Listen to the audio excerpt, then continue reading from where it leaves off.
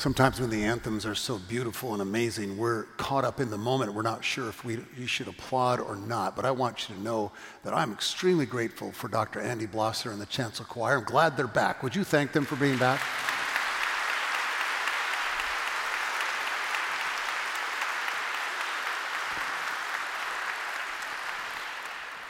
And I don't know about you, but I've missed Sarah Keents the last 3 months while she was down at Camp Akita. Would you thank her for being back too?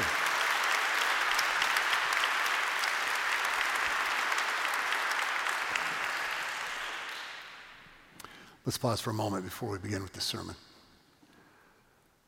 Holy and gracious God, may the words of my mouth and the meditations of those gathered here on this day be acceptable in your sight, for indeed you are our rock, our fortress, our Redeemer. Amen. 5 years ago, a couple of months after Julie and I moved here to begin this shared ministry with all of you, I was invited down to Camp Akita to speak to our summer counseling staff. They wanted to hear from me about our church's history and heritage. They wanted to learn about our theology and our understanding of the Bible and who Jesus is and who God may be. I, of course, accepted. We drove down on a day in the middle of the week, had dinner with them, and then we gathered in the lodge where I shared for about 35 minutes a variety of things about our church and our theology and who we are.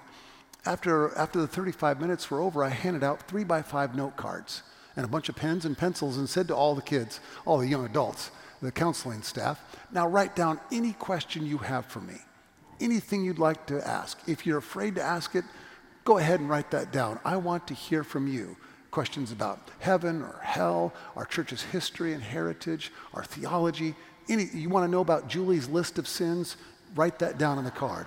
I'll be happy. It's a short list, just so we're clear there. Well, I gathered up with the cards. I shuffled them through so that I didn't read them in any particular order, and then began. And I could tell by the quality of their questions how bright and well-educated and thoughtful our young adult counseling staff was. They're really good questions about heaven and hell and the nature of God and the Spirit and all that sort of thing. The one that really got my attention was one who asked me, what did you believe when you were our age, when you were in your mid-20s? I said with a clear voice, strong and direct, when I was in my mid-20s, I was leading youth ministry, and I preached to those kids, and anytime I could preach in the pulpit to the congregation of the undying, ongoing, eternal love of God, that there's nothing you can do to turn God's love away from you. And I took a breath, and I thought to myself, that sounds almost like too much, almost unbelievable. And then I just said, I need you to know that as strong in my conviction about what people needed to hear when I was in my mid-20s, I still doubted whether it was true for me. I had a hard time accepting my acceptance, knowing my failures, my mistakes, yes, my list of sins as well. Knowing all of that, I couldn't really accept that God would welcome me.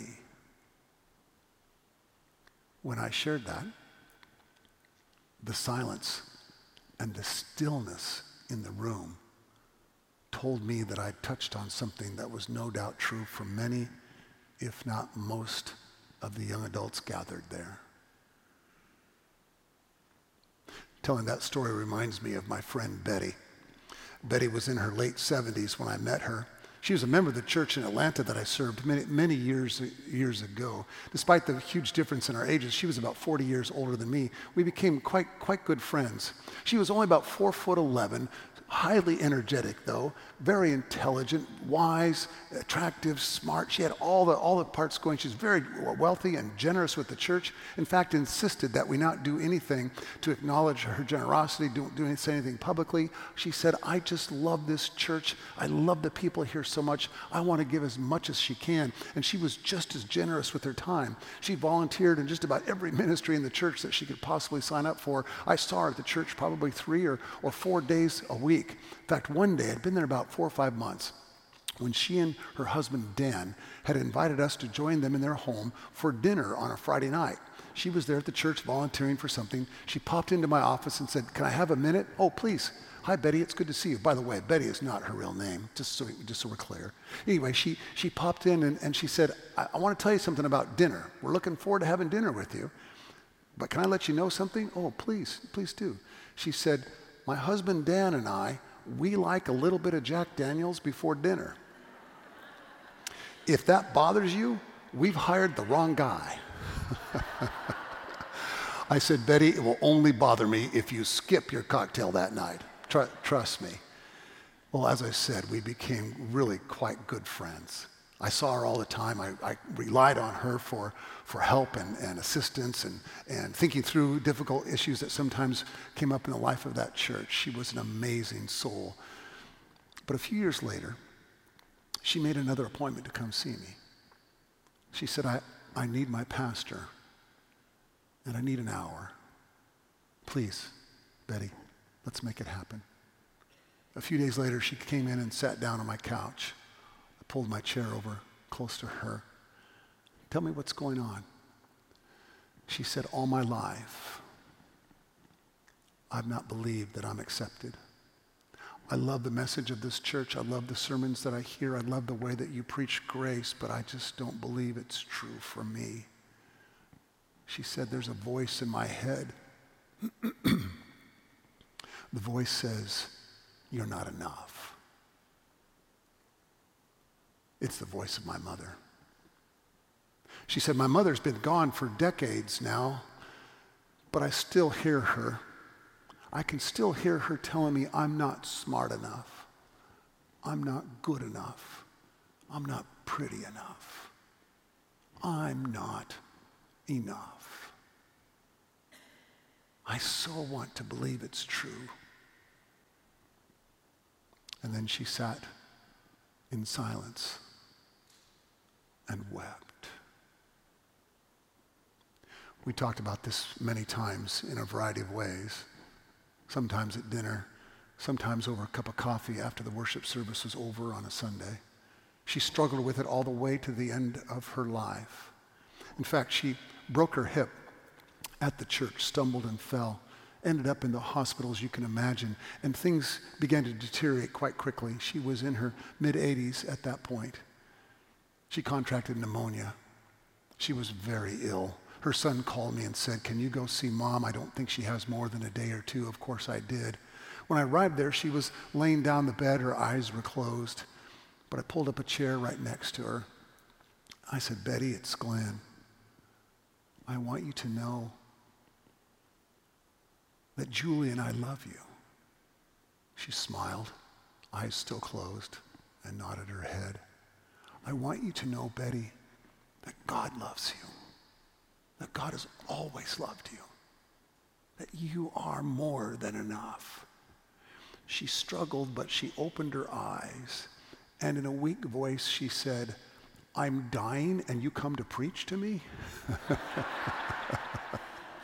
I said, Betty, it's the only thing I know how to do. It's the one skill I've got, and I want you to know how much we love you, how much God loves you.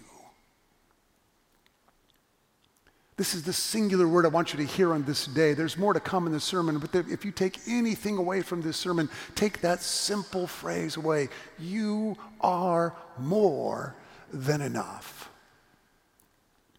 Several years ago, I picked up the book, If Grace is True. That's the title of this sermon. It was written by James Gully, by Philip Gulley and James Mulholland. Philip Gulley is the person I'm interviewing tomorrow night on a Zoom call that you are all welcome to join in on, by the way. He's also written some of the books that are for sale out in the narthex. I picked up this book, If Grace is True, and I've got to tell you, it transformed my ministry and my message and my life. Now, I'd always preached grace prior to reading it, but I kind of hedged my bets a little bit and it wasn't quite as clear and strong as I could possibly be. And when I read that book, though, I was determined to make that the central message of almost everything I say in public, in worship, and in other study settings. If grace is true, those authors wrote, then it's true for everyone. If grace is true, it's true for everyone. I cut away the hedging of my bets in my preaching, and I just got as direct and as clear and as strong as I possibly could. Oh, in the church that I was serving at that time, there were voices, that were members who didn't like that, who thought I was leading people down a terrible path theologically, but I didn't care. If that word doesn't work for you, I'll go away. This word is clear in my mind. If grace is true, it's true for everyone. Think of how powerful that is. Think of what that means. It's true for everyone. I read some Philip Gulley last week. I just finished his book, Unlearning God. In that book, he notes that there are 39,000 Christian denominations. Now, there's some argument among church historians and scholars about how accurate that number is. But if you divide up all the groups, all the subgroups of the Catholic Church and the Orthodox Church and other churches, it's not hard to come up with thousands of names. But think of that. If grace is true, and it's true for everyone, it's true for fundamentalist Christians. It's true for progressive liberal Christians like us. It's true for everyone in the middle. Think of what that means beyond the Christian church. It's true for Muslims. It's true for Hindus. It's true for atheists. It's true for any and all of God's children. Let me be clear about this. It's true for Methodists even. It's true for Presbyterians. It's true for Baptists. It's true for people who like pineapple on their pizza. If grace is true, it's true for everyone. And the reason I want to be so clear about this is there are too many folks who've been harmed by churches or religions that have a fear-based theology, that are trying to frighten you and scare you into heaven rather than welcoming you with wide open arms of grace and love. We've got to do something about that. We've got to be careful about this. I read last week about a church that, like us, serves communion by having people come down the center aisle to the pastor who has the elements, the bread and the wine there. In this particular church, on this particular Sunday, folks are coming down to the front, taking the bread, dipping in the wine, receiving communion. But the pastor notices that the next person in line, in fact, there's 3 more behind this one, they're all wearing rainbow lapel pins. These are members of his church that he knows who are in full support of the full inclusion of the LGBTQ community. He sees the pins on their lapels, and he pulls back the elements and walks away from them. You can see there's anger and sadness on their faces as they walk off to the side and begin to return to their seats. The next man in line, though, the 5th one in line at that point, comes to receive communion. He's not wearing any lapel pins. He takes his piece of bread. Before he dips it in the wine, though, he walks over to those 4, and he takes the bread, and he breaks it, and he breaks it again, and then another time until there are 4 pieces. And then he serves each of these who've been rejected by their church. The Lord's Supper is given to them. Oh, the pastor and the leaders of the church, they become enraged over this. They can't believe that he's violated their theology. Do you know what they did? They called the police. What a crazy thing to do. What are the police going to arrest you for? Improper theology on a Sunday morning. Come with us. I mean, it makes no sense. But that's the way so many fear-filled, fear-based, theologically ugly churches have behaved. If grace is true, it's true for everyone. And here's what a church like us needs to hear. You don't have to be more than you are to receive that grace. It's Rachel Held Evans, the amazing theologian whose life was taken too soon at the age of 37, who reminds us that God comes to us as we are, comes to the world as it is. God's not waiting for you to get everything put together and make everything look perfect and right in your life. God's going to come to you in your lostness, in your littleness. Too often we get confused thinking that we've got to create what Susan Howitz calls our glittering image, this image where we've got everything put together. I've got a house, I've got a 3-car garage, I've got a nice wife and family, I've got 2.3 kids, a dog and a cat, and I went to the right colleges with the respectable degrees, and look at me, I've earned my way in. And the problem is, when we get stuck into that way of thinking, we sometimes know that behind that glittering image is that person inside who has that ugly voice, like my friend Betty, saying, "You're not enough. You're not enough." That's why Jesus tells these parables. That's why he tells these stories. He wants us to see how much we are already loved by God. You see, in Luke's day, Luke's writing for a church community. In Luke's day, there were folks who would say, we don't want the sinners, we don't want the people who don't look like us with the 3-car garages and the 2.3 kids and the dog and the cat. We don't want those people making their way into our church. But Jesus knows that what's really at the heart of their closing of their doors is their own ability to deal with their own weakness. And so he tells a story of a sheep rancher who has 100 sheep, but one of them has wandered away and is now lost. Did you notice in the story as it was read this morning? Where are the 99? In the wilderness.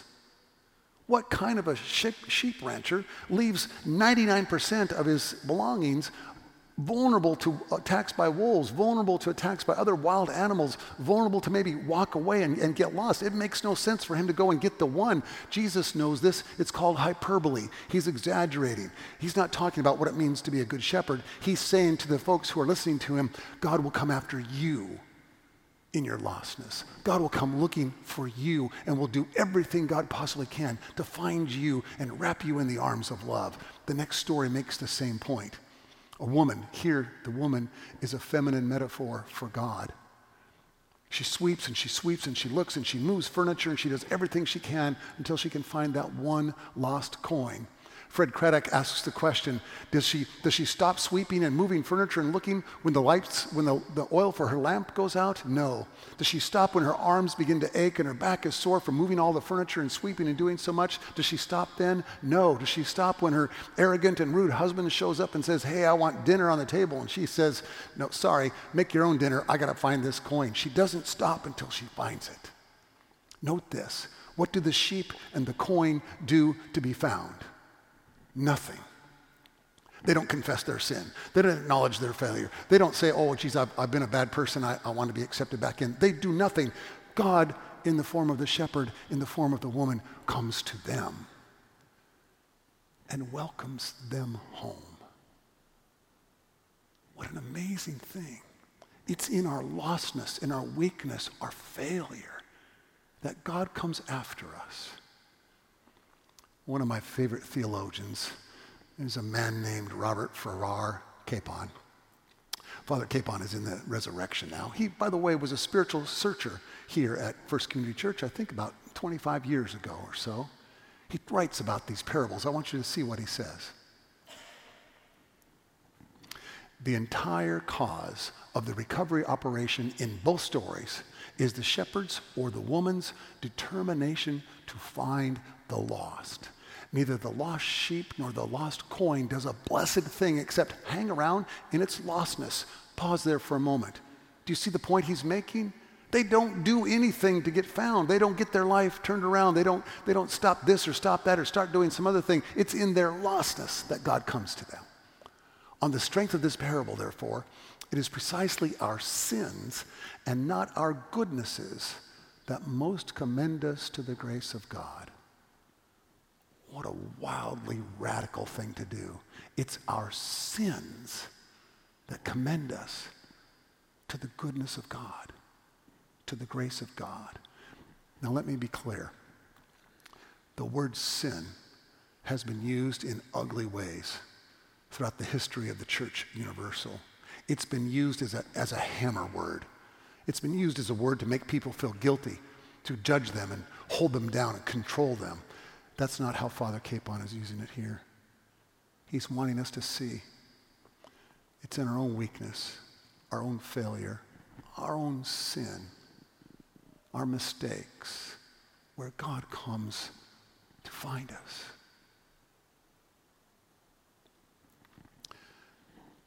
That voice in your head, and I suspect many of you have it, the one that says, you're not good enough, it's the voice of the devil. It's the voice of the Satan. You know, the Hebrew phrase, ha-satan, translates to the accuser. Satan is the one who accuses falsely. It's Satan's voice that you hear telling you that you're not enough. Now let me be clear. I do not believe that there is a being called Satan or the devil or the personification of evil. I do believe, if you do, that's fine. I do believe that this mythological idea evolved over time to help us name that shadow side of our souls, to help us give a name to that voice. Rachel Held Evans, the woman I quoted earlier, she says, it is the voice of shame. It's a voice that needs to be told to be quiet and go away so that we can flourish. Not long after I was ordained, I served a church out in California that had a member who was an owner and director of a funeral home. He came to me after a couple of weeks and said, I oftentimes have people come who want to celebrate their mother's or their father's life or some of their loved ones. They're not members of a church, but they feel like they'd like a pastor. Would you be willing to serve in those situations? I said, I'd be very happy to. And so I began to do funerals for folks I'd never met and never been around, but did my best to learn as much as I could about the loved one being remembered. And I started using a couple of verses from the book of Revelation.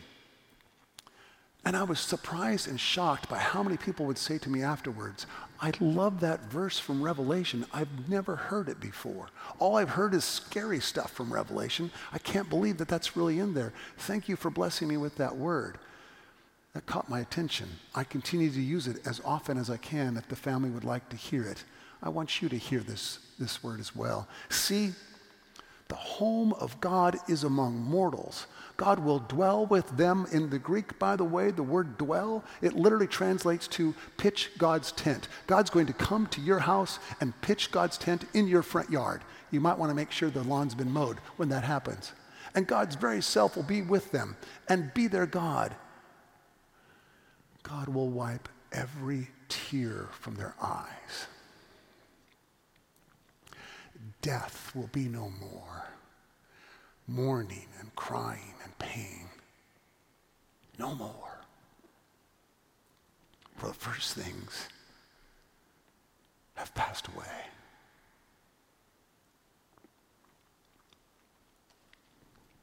If grace is true,